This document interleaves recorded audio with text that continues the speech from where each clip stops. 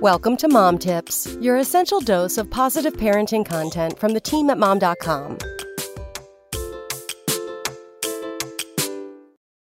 Mothers in particular have been hugely affected by the COVID-19 pandemic, which has wreaked havoc on their collective mental health. Families have adapted over and over to the ever-changing requirements of the CDC, their local and state governments, and their school districts. And now, it seems like more change is coming. If you're planning on going back to work after COVID-19, it's normal that you might have some post-pandemic anxiety.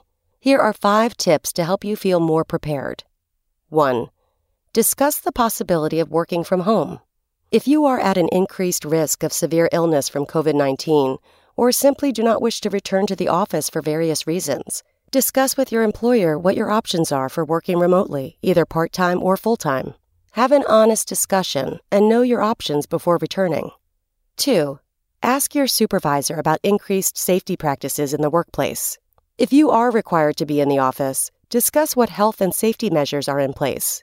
Can you move your station further away from others? Will the company install plastic barriers between workspaces? Have they provided hand sanitizer and cleaning supplies? 3. Practice COVID-19 safety precautions on public transit.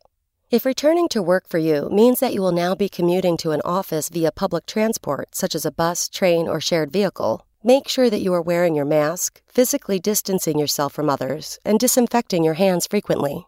4. Be aware of your company's vaccination policy. Different companies have different requirements for returning to work, with some requiring workers to be vaccinated before going back to the office. Others are making exceptions on a case-by-case basis, and some have no requirements at all. Make sure you are aware and comfortable with your company's vaccination policy before your first day back. 5.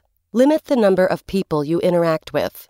You know the saying, "This meeting could have been an email." Well, if there's anything we've learned in the last year, it's that most really could have just been an email. If you're setting meetings, try to go virtual when you can, or limit the number of in-person meetings overall. When you do need to have a meeting, only require the minimum number of people possible. Your team will not only thank you for keeping their safety in mind, but for valuing their time as well. Come back tomorrow for more Mom Tips.